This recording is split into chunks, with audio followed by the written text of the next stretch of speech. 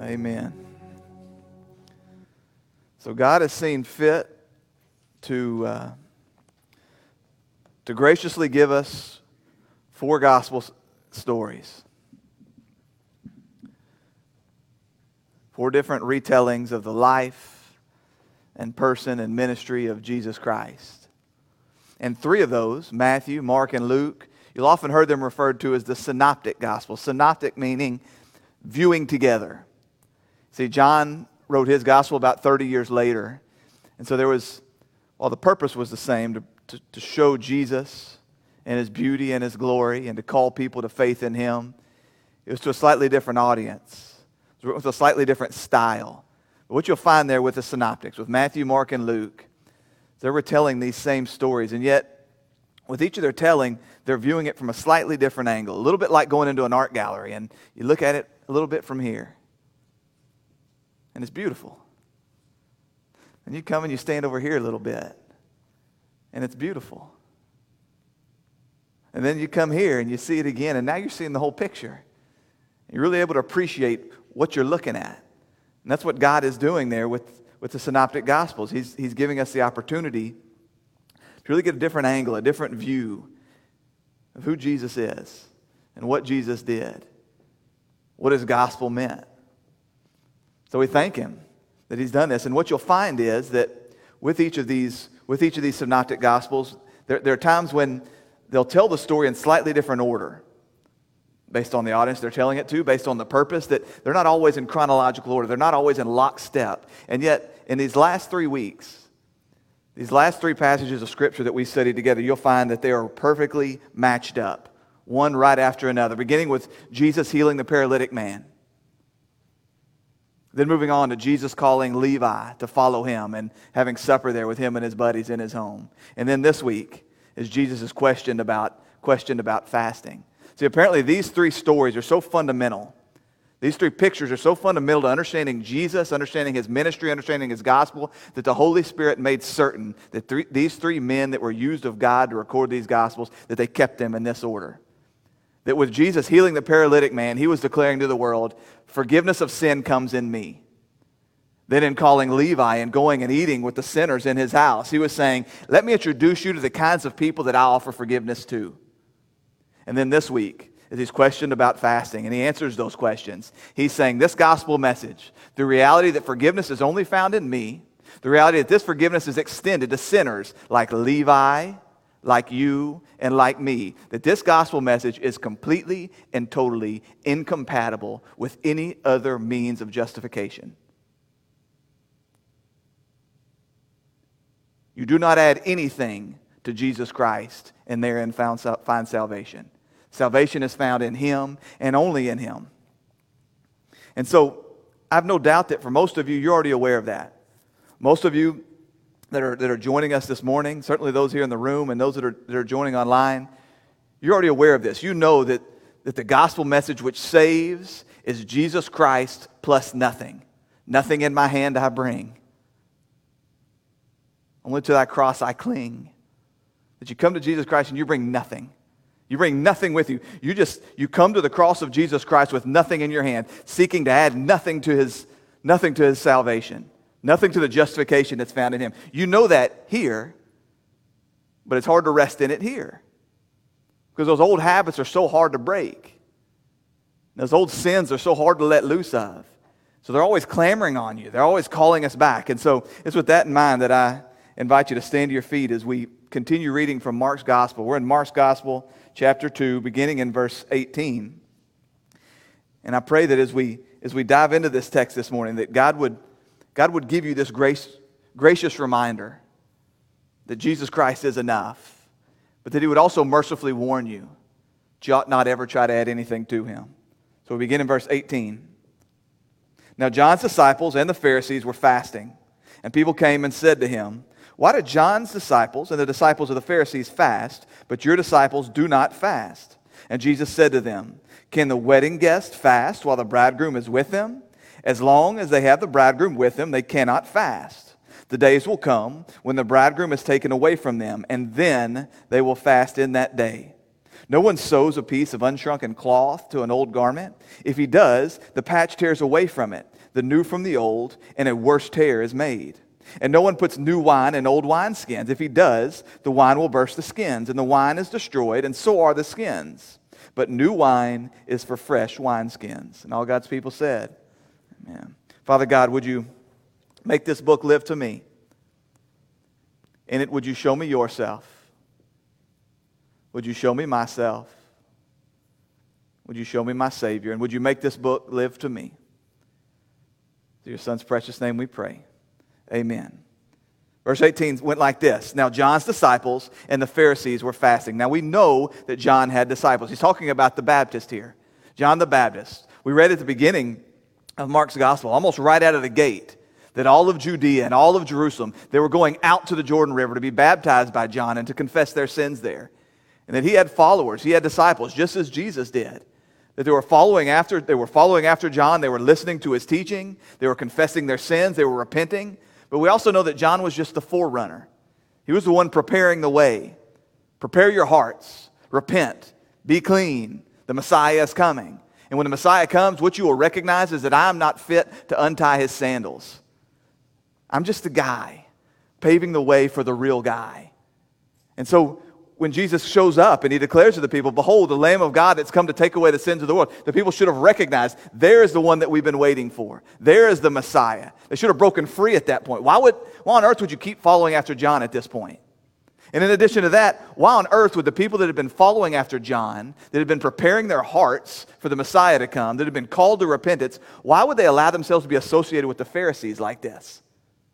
The Christ has come, and now you're continuing to follow after John, and you're calling yourself one that's following along with the Pharisees. They're not the same group, and that you're allowing yourself to be associated with them. Well, apparently, for some of these people, they had heard the message of repentance. They had heard the call to be clean. They had found religion. They had come out, they had met with this wild man in the wilderness, and they found religion, and they liked it. They began to find their identity there. They began to love themselves. So much so that they just stopped right there. They came to the signpost that was pointing to the thing, and they took it as everything. They camped out right there, so that when the Messiah comes, so when Jesus Christ reveals himself and he declares the gospel, the kingdom is at hand. Repent, believe in this gospel, and be saved. They said, could you move to the side? We're looking for the Messiah. Could you get out of the way? We're doing religion here. And they completely missed him. They had stopped. They had fallen short. They had come to religion. They had come to something that looked like repentance, but they didn't come all the way to Jesus Christ. Church, I want you to know there's many in Israel that continue to live there today. If you'll go to Israel and you'll get on a bus or get in a taxi and you'll begin driving through some of these towns, you'll find these posters or these billboards with these Jewish guys, and there'll be some Hebrew writing on there, and it looks almost like a political ad or maybe a rock band of some kind, and it's just this advertisement up on this billboard. And I asked our guide when we were there, I said, what is this? What are these people? And they said, those are their messiahs. That depending on what town you went to, there was a different messiah in these towns, sometimes multiple messiahs within one town. And I asked the guy, I said, well, then what happens when this dude dies and proves himself not to be the Christ? He said, well, they just follow the next one. There's always somebody waiting in line trying to prove himself to be the Messiah. It's heartbreaking. In the middle of all this religion, they've completely looked right past Jesus Christ, and they continue to wait for something else. But don't you see they're not alone? We do the very same thing. How many of us have stumbled into the church? We've heard some kind of message. It's a different message. It's a call to repentance. It's a call to faith. It's a call to something different. We know that our life is a mess, and so we show up and we get caught up in that. We get caught up in this life of religion. And for many of us, because of this life of religion, we get just enough of the gospel. We hear just enough about Jesus. We see just enough of the power, the working of the Holy Spirit, that we become inoculated. We're immune to the gospel. We've heard it so much and it just becomes like Charlie Brown's teacher. And therefore we can't ever hear it with fresh ears again. It's like being vaccinated to the gospel. The message is no longer new to us. It no longer says anything to us. I believe that's what the author of Hebrews was talking about. Hebrews 6, 4-6. He says this, for it is impossible in the case of those who have once been enlightened, who have tasted the heavenly gift and have shared in the Holy Spirit, and have tasted the goodness of the Word of God and the powers of the age to come, and then have fallen away, to restore them again to repentance, since they are crucifying once and again the Son of God in their own harm and holding him up to contempt. He's not talking about somebody here that's been saved and then wandered away. That can't happen. Jesus Christ has promised us that any that his Father has given him, he will not lose them. He will hold them fast until the end. What he's talking about here is somebody that comes into the orbit, somebody that comes under the sphere of influence of the church. They see what the kind of work that the Holy Spirit does. They hear the gospel message, and they hear it so much so that it's no longer new to them. They're immune to the gospel. So covered in religion that they cannot see Jesus Christ. For other people, it isn't religion as we understand religion. It's the religion of independence. It's the religion of pride. It's the religion of self-help. It's the religion of psychology. It's the religion of trauma therapy. It's the religion of whatever else they've decided takes the place of Jesus Christ. Whatever else they've decided they want to add to Jesus Christ. And now they're immune to the gospel and they can't see Jesus. Jesus, would you kind of get out of the way? I'm looking for salvation to come. They weren't alone. We continue to fight this. And as a result, what we find is that Jesus is nothing more than an obstacle, an annoyance, a stumbling block to these people. Jesus, you make a better door than a window. Would you get out of the way, please? So this is what happened to John's disciples. They completely missed the Messiah. And John was in prison. And because John was in prison, he wasn't there to tell them, guys, you've missed it. I'm not the one. I was preparing you for the one is here. Stop calling yourself my disciples. I've led you as far as I'm going to lead you. I have led you to Jesus Christ. Salvation is here and salvation is found in him. Follow after him. And instead they were just stuck. And in this newfound zeal for holiness, in this newfound zeal for religion, what they would have done was just found the most religious dudes around, right? Hey, we like this life of holiness. These dudes seem to be all about the holy life over here, these Pharisees. Maybe we can hang out with them a little bit. Maybe they can show us more about this religion. Maybe they can show us more about this holy life. And so they followed after them. And people came to him. This is to Jesus. And people came and said to him, why did John's disciples and the disciples of the Pharisees fast, but your disciples do not fast? Here we go again with the questions. There may have been some sincerity to that. Like, why aren't you fasting? I don't understand. I genuinely don't understand. But there was also this game of gotcha that they were trying to play. And so they said, you know what, Jesus? All the holy people fast. All the religious people are fasting. Why aren't your people fasting? Why aren't your people doing the things that the other religious people do? Now, we need to remember that, actually we don't need to remember because some of you may not know this. Did you know that in the Old Testament, God only calls his people to one fast? See, God's relationship to his people all throughout the Old Testament, it was all about feasting and celebration. Recognizing the things that he had done, commemorating the things that he had done, looking forward to the things that he would do. There's only one time in all the Old Testament when God calls his people to fast. That's on the Day of Atonement, Yom Kippur, the 10th day of the Hebrew month of Tishri. That's late September, early October. That time when the high priest would purify himself. He would go into the Holy of Holies, taking the blood of a lamb, and he would sprinkle it there on the animal, take the blood and sprinkle it there on the mercy seat. Trying to make atonement, asking God to forgive, to look past the sins of the people. The most somber of days. It was on that day that God has called his people to fast. And isn't it appropriate? Like, who has an appetite in the middle of that? Coming to the point of recognizing that your sins are so filthy that they demand the death of an innocent substitute? Nobody wants to eat on a day like that. So it has certainly been natural for people to withhold food from themselves. God commanded it, and the people would have gladly followed along with this. It was a somber event. It was a mournful thing. Certainly there was a celebratory facet to it. The understanding that God had forgiven sins, that God had looked past sins, that God had passed over them. But ultimately there was to be a heavy heart that came with the recognition that this is where our sin has left us. Someone else had to die in my place. Now, this wasn't the only time that you would find people fasting in the Old Testament. You'll remember during our time in Nehemiah, as our hero was there and he hears word in Susa, in the citadel, and he hears word about the condition of Jerusalem. What did he do? He wept, and he prayed, and he mourned, and he fasted. You remember King David, when his child was born to Bathsheba, and the child would eventually die, but the child was sick, and David was pleading with God. He was sorrowful about the sickness and perhaps the impending death of his child. He had a heavy heart, and so he sat and he fasted. Or think about even the wicked people of Nineveh. As Jonah came and declared to them the word of God that destruction was coming upon them, What did the king tell them? He said, you're to sit in ashes. You're to sit in sackcloth. You're to turn away. You're to plead with God.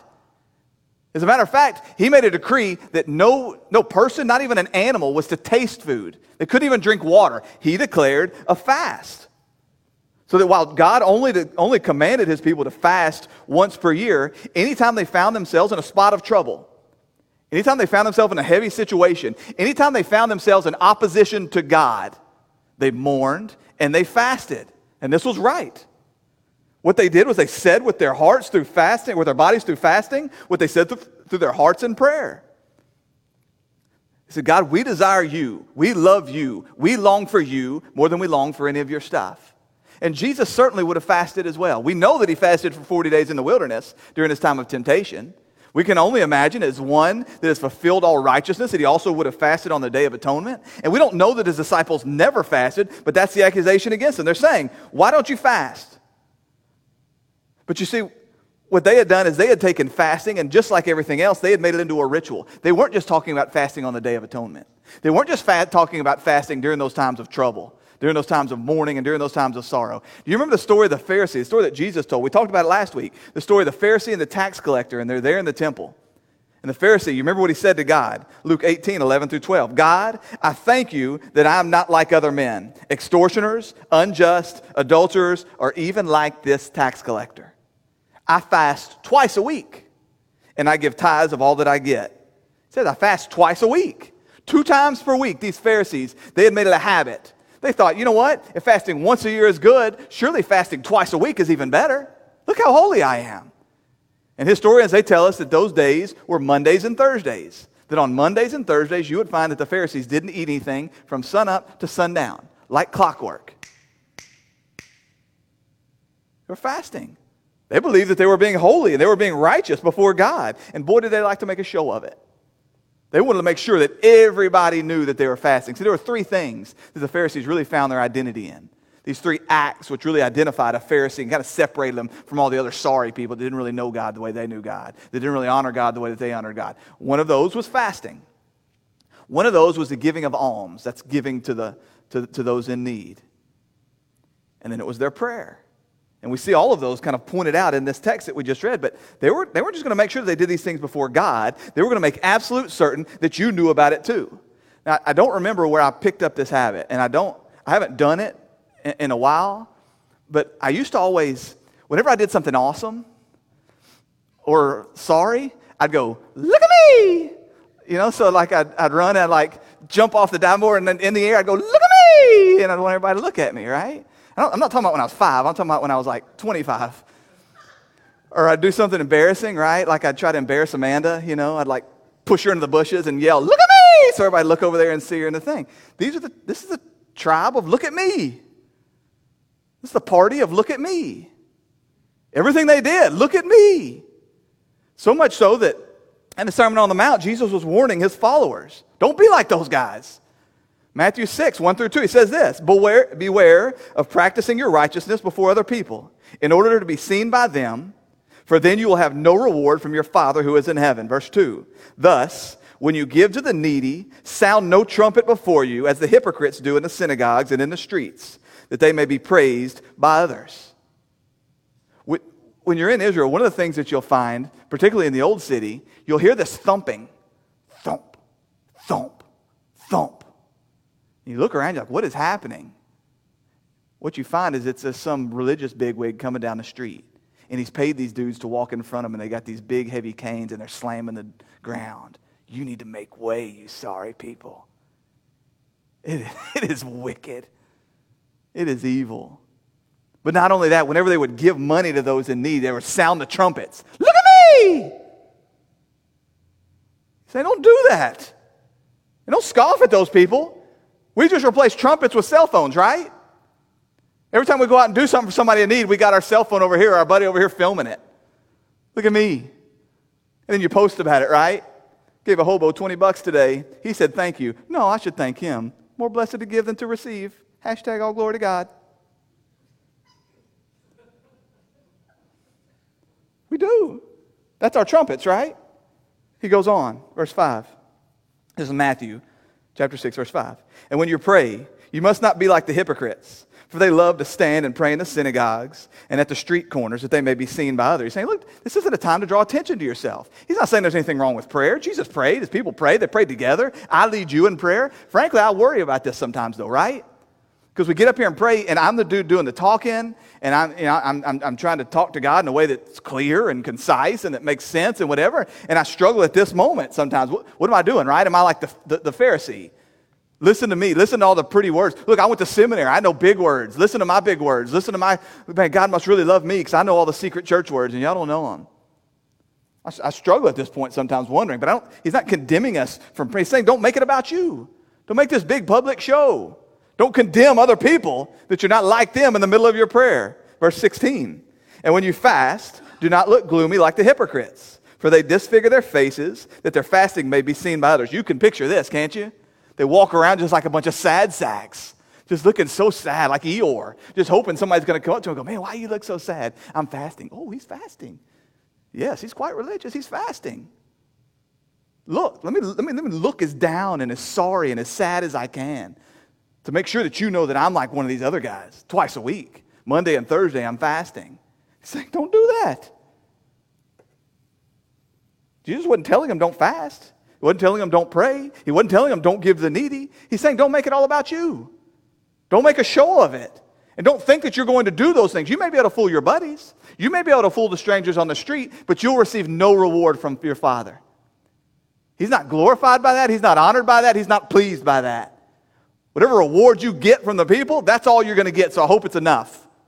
I hope you enjoy it, because you're going to find no reward from your Father. He's not impressed. And so these guys, they look and they see something different about Jesus, and I need you to understand this.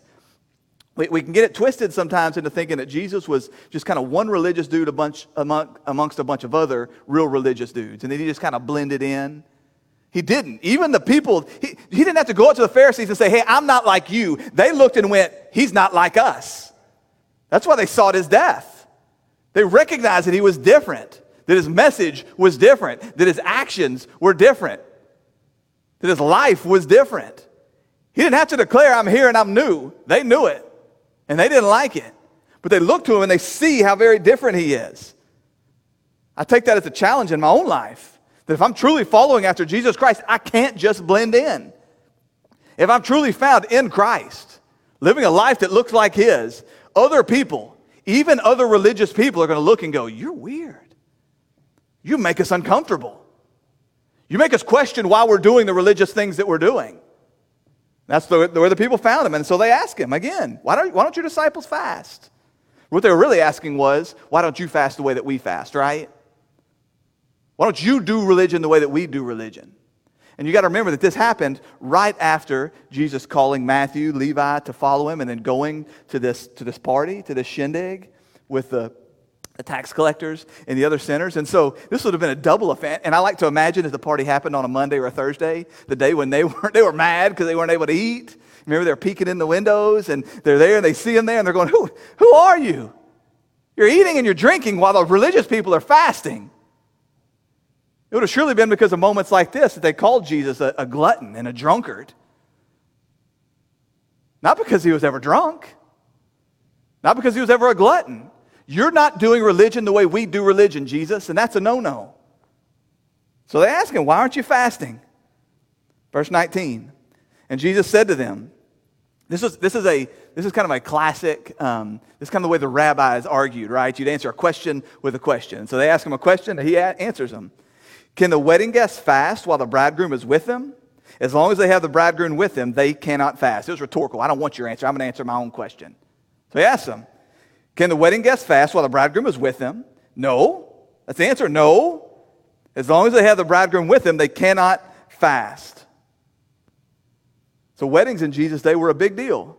It would have been like a 7-day party, right, of eating and drinking and dancing. This thing would have lingered on for a long time. For 7 days, these parties would have happened. And no one shows up to a party like this and fasts. You show up to this party with an empty stomach because you're about to leave full as a tick. You don't show up fasting. You don't show up because fasting was for a time of mourning. It was for a time of sorrow. It was for a time of discontentment. It would have been completely inappropriate for you to show up It's somebody else's wedding. That's worse than showing up wearing white, right? The ladies, no, you don't do that. You don't show up wearing white at somebody else's wedding. So it's not some big white dress. This would have been worse than this, so much so that it was outlawed. They had made rules against showing up at somebody else's wedding and fasting. It was just a no-no. You didn't do it. And Jesus is telling them, the bridegroom is here. During that time, we're going to be feasting. We're not going to be fasting. And this is interesting. We don't just skim past this either. You see, we look backwards through the cross today, and we know Jesus is the bridegroom. For those of you, that's kind of a church. We don't use the word bridegroom anymore, I don't guess, right? Bridegroom is just the groom, right? It's the man in the wedding. It's the husband. That's what the Bible means. That's what people in that time meant when they said the bridegroom. Talking about the husband, the groom. So he's saying, we look backwards, and we always know of this relationship, that Jesus is the husband, Jesus is the groom, and that the church is the bride. Looking backwards from our space in history, we're able to look backwards through the cross, and we know him as this. And we know that just as a father would have gone out and secured for his son a bride in those times, that God had purchased this bride, that the purchase price was the life of his son, the blood of his son, that by that blood the bride was made pure and was made holy and made clean, prepared for him. We know that, but for the first century Jew, this would not have been the way they viewed this. Because if you look backwards, there's messianic promises and prophecies about who the Messiah would be all throughout the Old Testament. And Jesus was constantly living these out before them. All these prophecies coming true in his life to prove that he was the Messiah. But what you will not find in the Old Testament is the call that the Messiah would be the groom. What you find, go back and look. What you find all throughout the Old Testament is that the bridegroom, the husband, is God. And that the bride is his people. That's why God is consistently talking to them about being an adulterous nation. They're a bunch of cheaters. Or you think about the book of Hosea. The whole story of the prophet of Hosea, it was about the adulterous nature, the cheaters that were Israel, and God is the faithful bridegroom, the faithful husband that pursues after them, that wins them back, that sings songs over them and loves them despite their unfaithfulness. So what Jesus was showing these people here is more than I am the Messiah of God, he's saying I am God.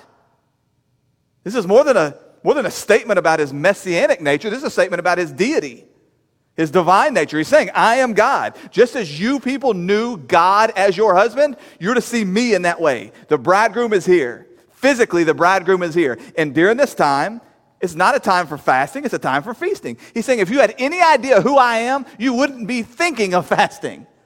You'd be celebrating, not mourning. If you understood that forgiveness has come, that salvation is here, that God has shown up and I am, the thought of not eating would never cross your mind. You'd be partying like you had never partied before. Verse 20. The days will come when the bridegroom is taken away from them, and then they will fast in that day. He's saying the celebration won't last forever. So there is going to come a time when the bridegroom is going to be taken away. This is a violent word. It's like being snatched away. It's like being forced away, being taken away, pointing forward surely to his death at some level in this. This is, again, weird. How do weddings work, right? The guests leave so that the bride and the groom can be together, so they can enjoy their life together. They can love each other alone, away from these other people. He's saying, no. The bridegroom is going to be taken away. You're going to be left, and it's going to be then, on that day, that my people will fast. It would be backwards for you to fast today. This is a time of celebration. God is here. Salvation is here. The bridegroom is here. Today, we party. It would be wrong of you to fast today. But then, on that day, when I am taken away, then there will be sorrow. Then there will be longing. Then there will be loss. Then there will be sorrow. Then would be the proper time to express your discontentment by fasting. You've got it all backwards. But when that day comes, it will be then. And I'm not going to have to tell my people to fast. You'll notice that what he says is not, I command my people on that day to fast. He says they will do it. The thought of eating won't even cross their mind. You know, when a mother's child is sick, when a child is lost, there's something heavy going on in the life of a mom or a dad, you don't have to tell them, hey, you probably shouldn't eat. The thought of food makes them want to just yak. I can't get anything in my belly at this moment. He's saying that's what it's going to be like on that day. I don't have to command my people not to eat. You know, in biblical times, we talked about this with the death of Lazarus. There would have been paid professional mourners. You would have paid people to show up and show how loved this man was by crying and by weeping and wailing and mourning. When Jesus has snatched away those that are truly his, they will mourn. They will feel a sense of loss. They will fast. They will not eat on that day. Now, is he talking just about, there's some people that say that what he's talking about here is just that time between the crucifixion and the resurrection, and certainly they wouldn't have eaten in that time. And you see some hints of this as Jesus meets the men on the road to Emmaus, and he takes them and he breaks bread with them there, or when he asks for some fish, it seems almost like he was breaking the fast that these people would have undergone. They wouldn't have thought of eating during that time, but I think he's talking about more than that. While certainly God is not, he's not left us alone, right? Jesus said, I will not leave you as orphans, and he has sent his Holy Spirit to be with us, and surely he is with us, even in the storms, even in the virus, even in the fire. We know that he's with us, but there's still within us this, it's not all. It's not everything. It's not fulfilled, that there's still this longing. We want to experience him away from the temptation of sin. We want to experience him away from the pull of Satan and the harassment that he brings against us. We want to experience him in a fuller way, a deeper way, a more eternal way. And so there is that longing within us. And so it's right for us today in some capacities to fast. But don't miss what he's challenging them with here. He's saying, listen, your ritual must match your reality. See, he could have asked them, when they came to Jesus and said, Jesus, why don't your men fast? What he could have done is he could have turned around and said, why do you fast? What are you longing for? What are you sorrowful about? What are you mourning over? What are you discontent with? And what he would have been met with was blank stares. And what does that have to do with anything? We fast because we're religious. And religious people fast. They were just doing stuff to do stuff. It didn't match their heart. It didn't match their life. It didn't match their reality. And so what Jesus is saying here is there's got to be some connection between those two things. Your rituals, the stuff that you're doing over here, it's got to match your heart or it's meaningless. It's just a game. It's just a farce. It's just a facade. You're just religious people doing religious things. You've got to get to a place where what's within your heart is what's overflowing. In all aspects. In your worship, in your fasting, in your feasting. In all of it. When you're praying, when you're giving, when you're fasting, when you're feasting, when you're worshiping, when you're serving. Those things ought to come from an overflow of the heart. And we've got to be very careful about doing these things just because it's what everybody else has always done. Or because we look over there and that's what the holy people seem to be doing. So there's got to be some connection there. Because when there's not only is it not honoring to God, not only is there no reward in it for us, but as a matter of fact, God turns his head from it. He despises it. Look at the words of Isaiah. I turned to Isaiah 58. There's kind of two components here. It's the people are speaking and then God responding. So Isaiah 58 verse 3 says this. This is the people. Why have we fasted and you have not seen us? Why have we humbled ourselves and you take no knowledge of it? So God replies, behold, in the day of your fast, you seek your own pleasure and you oppress all the workers. Behold, you fast only to quarrel and to fight and to hit with a wicked fist. Fasting like yours this day will not make your voice be heard on high. He's saying, I'm not listening to you in this fast. I'm not seeing you in this fast because you're not doing this because you long for me. You're not doing this because you have a broken heart like Nehemiah. You're not doing this because you're repentant like the Ninevites. You're not doing this because you recognize your own sin. You're not doing this because you long to be with me in a greater sense, to experience my presence in a greater way. You're fasting because you love you. Get that out of my face. It doesn't honor me, it doesn't please me, and you will find no reward here. Come back when your heart's right. You see, when your heart's right with God, when you're walking with God, when you're in an active, ongoing, real relationship with God, you don't need any outsiders to tell you what you ought to be doing. Your heart cries out in moments of joy, and you just want to worship. You may not know what worship looks like, but your heart cries out in worship. And when you're sorrowful and when you're broken and when you're mourning, the thought of food just makes you want to puke. He's saying when your heart is aligned with me, you don't need to look and do a bunch of play acting like the rest of these people, like these hypocrites. You need to be seeking me, and then you need to worry about the rituals later. I'll show you all that stuff, but you need to be seeking me in this way. And so Jesus is, by refusing to play along with their games, he's telling them no. The salvation is not found in these activities. That the way to be right with God is not found in these activities. And I'm not going to give any legitimacy to this hyper-religious thing that you called yourself to by playing along. So no, I'm not going to participate in that. I am here and I am doing something new. This new thing that I'm doing is not about a bunch of rituals. It's about a reality of life lived with God. That in me you will find God. In me you will find forgiveness. In me you will find the presence of God. And in me you will find a life lived in such lockstep with what God is doing that you're not going to have to look around and see what everybody else is doing. You're going to hear from my Father. You're going to feel the work of His Spirit. And you're going to be driven to do the things that are right, that are pleasing to Him. Therein you will find your heavenly rewards. But He knows the hearts of men. He knows that even for those that would hear this message, even for those that would see Him as something different and glorious and to be cherished, and even for those that long for the salvation that's found only in Him, He knows how hard these old habits would die. Listen, when you have made your identity, I cannot stress that enough. God has just been beating me up over the last couple of weeks on this. That making my identity as a pastor, making my identity as a church member, making my identity as a servant in this way or that way, rather than making my identity as one found in Christ, I know how hard that dies. And Jesus knew how hard that died, and so He tries to help them understand. So He talks, as He often does, He talks about things that would have been common to their day. He makes these analogies to try to show them this spiritual reality using physical things that they would have been familiar with. And so verse 21, no one sews a piece of unshrunken cloth to an old garment. If he does, the patch tears away from it, the new from the old, and a worse tear is made. Verse 22, and no one puts new wine into old wineskins. If he does, the wine will burst the skins, and the wine is destroyed, and so are the skins. But new wine is for new wineskins. So these two analogies that both point to the same spiritual truth. He's saying that when your clothes wear out, as they do. Back then, you didn't just have a closet full of clothes. You didn't just run down to CUIC and give it away and buy some new clothes. Like, you patched up your clothes, like almost like the 80s. Do you remember, those of you that had sisters, or those of you that are sisters, when your sister's pants would get too short, and your mom would take frilly, like, ruffles and sew it, that was the worst. That was the worst. Everybody knew you were a little sad kid with a doily taped to the bottom of your pants. That was not cool, but that's what you did, right? You didn't just throw away your clothes. You didn't just give away your clothes. Well, back then, even more so, right? And so when something was worn out, you had to patch it.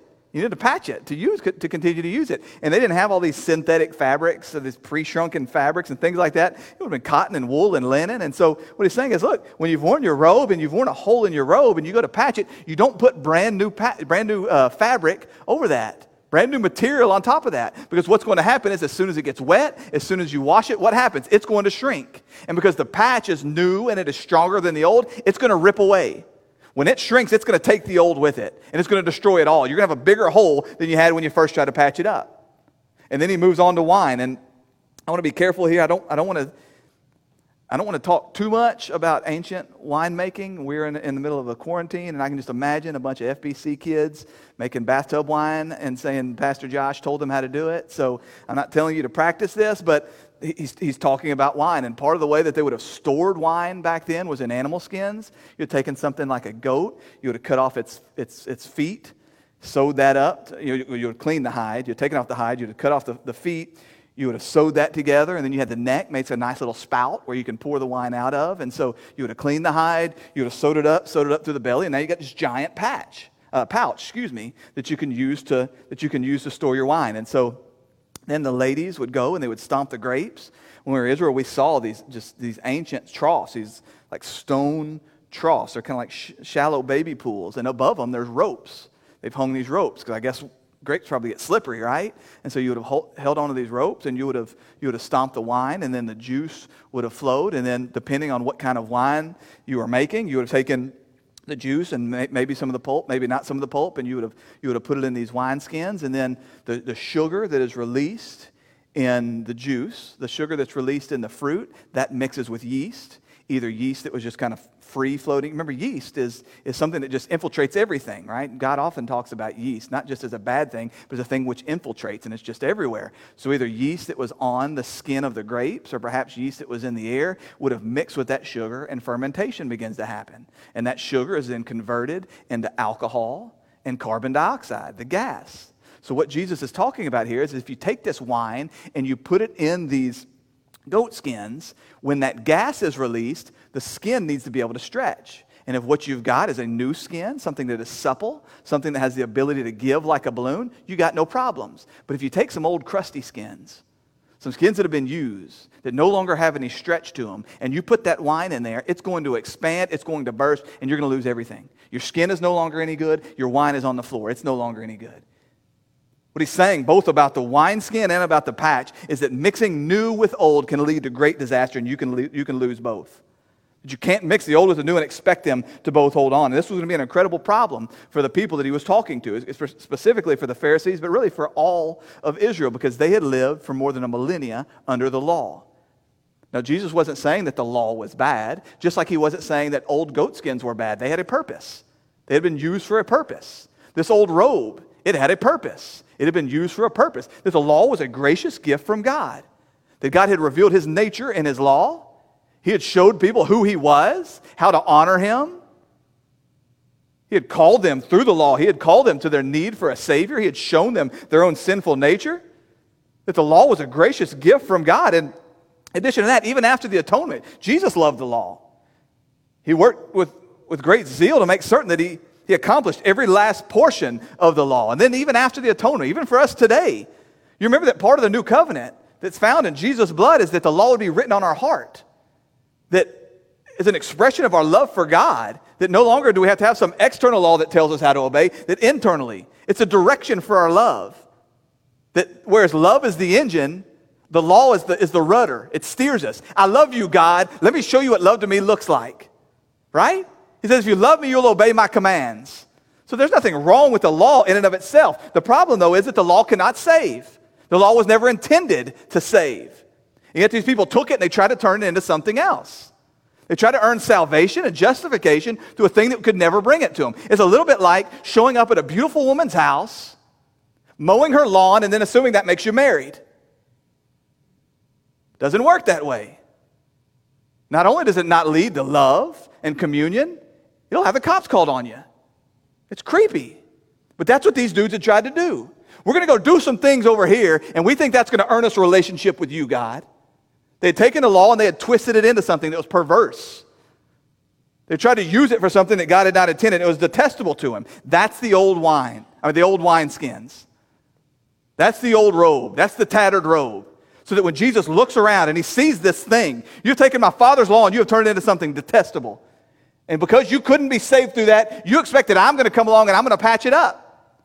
Or you think that the salvation that's found in me, you can contain me in these old rules that you've made. And these man-made laws in this religion. I've not come to prop up your religion. I've not come to patch up the thing that won't save you. I've not come to just be a plug-in to this thing that you're already doing and just happy that you've chosen to include me. I am. Salvation is in me, and it is only in me. And to add anything to that is going to leave you completely broken and torn and spilled and ruined. The gospel that is found in Jesus Christ is completely and totally incompatible with any other means of justification. He didn't come as an add-on. We think about our own lives and the ways that we have tried to earn salvation, the ways that we have tried to become justified, the way that we have tried to become right by God in our own abilities, or the way that we've just rejected the old stuff. The way that we've tried to find our identity in our independence and in our freedom and in our whatever it is. All of those things, they're completely incompatible with Jesus Christ and the salvation that's found in him. And I beg you not to check out on me here. Because I know that it's easy to look back at the Pharisees and just kind of nod our head and go, yeah, those dudes were totally lost. But every single one of us, we come to Jesus Christ with just loads of baggage. There's none of us that don't come to Jesus with just baggage. Not just our sin, but our best efforts. We've all tried in our own way to figure it out. We've all tried our own way to find our identity as the church kid or the good kid or the missionary kid or the preacher's kid or the preacher. We try to find our identity in these things, and he's saying, listen, you've got to let go of all of those for me to be of any value to you. I'm not a plug-in. I'm not a patch. I won't fit in your old wineskins. You're going to find that you gain nothing because of that. And we know that we've got these little voices of doubt that are just coming after us, and they're telling us it can't be that easy. You know what all you've done. Surely it can't be all in Christ. Surely it's got to be you do all you can do, and then Jesus does the rest. Wrong. Wrong. You can't do squats. When it comes to earning your justification, When it comes to being found right with God, you contribute nothing. Jesus Christ plus nothing equals salvation. Jesus Christ plus whatever you manufacture equals spilled wine and holes in your robe. You can't add to it. This was a common issue during the time of Paul, and he was writing to the church in Galatia, and one of the Judaism was just hold on, right? And so one of the striking points, the real rubbing points for them was the matter of circumcision. They just kept telling people, look, in order to truly be saved, in order to truly receive this salvation, these weren't people that were denying Jesus. Okay? This was the church. This was people that knew Jesus, that loved Jesus, that wanted to find salvation in Jesus, was calling people to faith in Jesus. But they thought, yeah, but you got to add in a little bit of this over here. And the issue for them was circumcision. Today, that's not necessarily the thing. So add in whatever your thing is. And listen to what he warned them. Galatians 5, 2 through 4. Look, I, Paul, say to you that if you accept circumcision, Christ will be of no advantage to you. I testify again to every man who accepts circumcision that he is obligated to keep the whole law.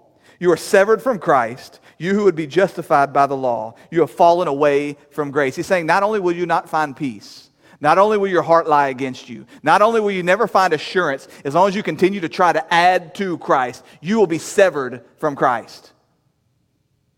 His grace will be of no use to you as long as you continue to try to add to him. And think about it at its root. What are you saying?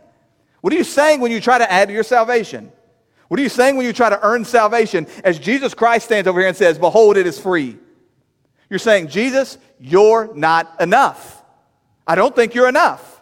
I don't think your life was worth enough so that when you laid it down, it could possibly pay for my sins. I don't think your promises are enough that when I place my faith in you, you'll begin this process which ends in my glory. Jesus, I don't believe you're enough.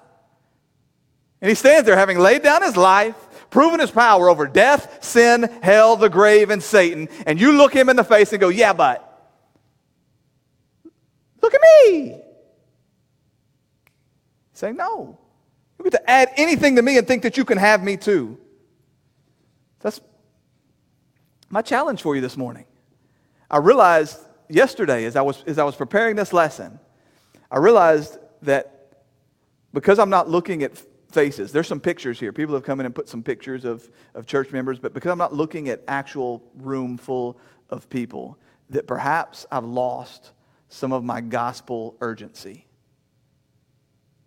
That perhaps because I'm not looking out at actual souls, at actual people, that I've lost some of the fire that is intended to burn within my belly to call you people to salvation.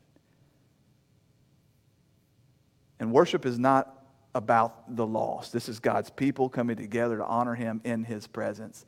But we also have an incredible opportunity, particularly right now, with however many people are logging in, tuning in, and joining with us, people that may not otherwise be exposed to this gospel. I realize we've got an incredible opportunity. And so may I say to you this morning, Jesus Christ is enough. The world has lied to you. They have told you that you are enough. You're not. Absent from Jesus Christ, you are not. What you are is a sinner. What I am is a sinner. And in that sin, I have completely and totally alienated myself from God. I cannot know him, I cannot please him, and I certainly cannot go into heaven and live with him for all eternity. He is too holy for that. He is too just a judge for that. He cannot turn a blind eye to sin and still be God. But the God of the universe loves you so. This struck me right between the eyes today. As I was preparing, I was in my back study and I was praying. I felt that subtle reminder, that whisper. While you were still sinners. Jesus didn't come, lay down his life, and then force his Father to love you because of what he had done. This wasn't a ransom where he came and he said, God, I know you hate those sinners, but I'm going to go and I'm going to force you to love them because they will be found in me. No. He loved us then. That while we were still sinners, he sent his Son. And his Son willingly came and paid the price for our sins and offers freely salvation, forgiveness of our sins, adoption by his Father, and the promise of eternal life. But he's got to be enough. The minute you try to add something to that, The minute you try to pile your own works upon Jesus, your own identity upon Jesus, the minute you think, I'm going to do all that I can and then I'm going to come to Jesus, he says you've been severed from Christ. He is of no use to you. It's like putting new wine in old wineskins or trying to patch a robe. It will not work. You've got to look to Jesus Christ and you've got to say, Jesus Christ, I believe that you are enough. I bring nothing to this deal. You and you alone. And I lay down my life. Whatever I thought my old life was, whatever identity I thought I built for myself, I kill it all. And look, some of it's good stuff. But I lay it all down and I come to you and I offer nothing. I offer nothing to this deal. But in faith I receive that you are enough. That's the call of salvation. That's the gospel message that Jesus preached. And I'm extending that today. There's no aisle for you to walk down, and I think that's probably a good thing. There's no preacher for you to come and confess to, and I think that's a good thing. But if right there in your house, that's the place where God has brought you. You've come to the end of yourself and you've realized, I can't do anything. If there was anything to be done to earn salvation, I'd mess that up too. And so I've come to the point where I'm at the end of myself and I recognize there's nothing I can do to add to earn, or to warrant my salvation. I'm ready to trust in this Jesus Christ and Him alone. Then do it. You don't need my permission. You don't need my blessing. I've got no holy water. You just got to say in your heart to God today, I choose to follow you today. In Jesus Christ today. I turn from my sin and I turn to you today. Don't worry about how much faith is enough. It's not about your faith. It's about Him. He's enough. It's not about what is true repentance. How much repentance? How sorry do I have to be for my sin? No, it's not about that. It's about the object. It's about Jesus Christ. It's about being found in Him. I'm calling you today to be found in Him. Father God, we praise you and we thank you. We thank you that Jesus Christ is enough. Father God, that He has overcome our sin. He has overcome hell. He has overcome the grave. He has overcome Satan. There is not an enemy that has or ever will exist that Jesus Christ is not greater than. Father, we pray that you would forgive us for all those times we've tried to add to Him, that we've tried to earn our standing before you, that we thought that Jesus Christ plus our effort equaled something. Father, we know that is a lie straight from the pit of hell. So help us to trust in Him that He is enough. Father God, we pray that the songs that we sing now in the glorious name of Jesus, that they would be pleasing to your ears, that you would be honored in our presence now, not just our presence here in this room, but in our living rooms, in our cars, wherever we're watching this morning. Father, we love you. We trust you and we thank you. It's in Jesus' name we pray. Amen.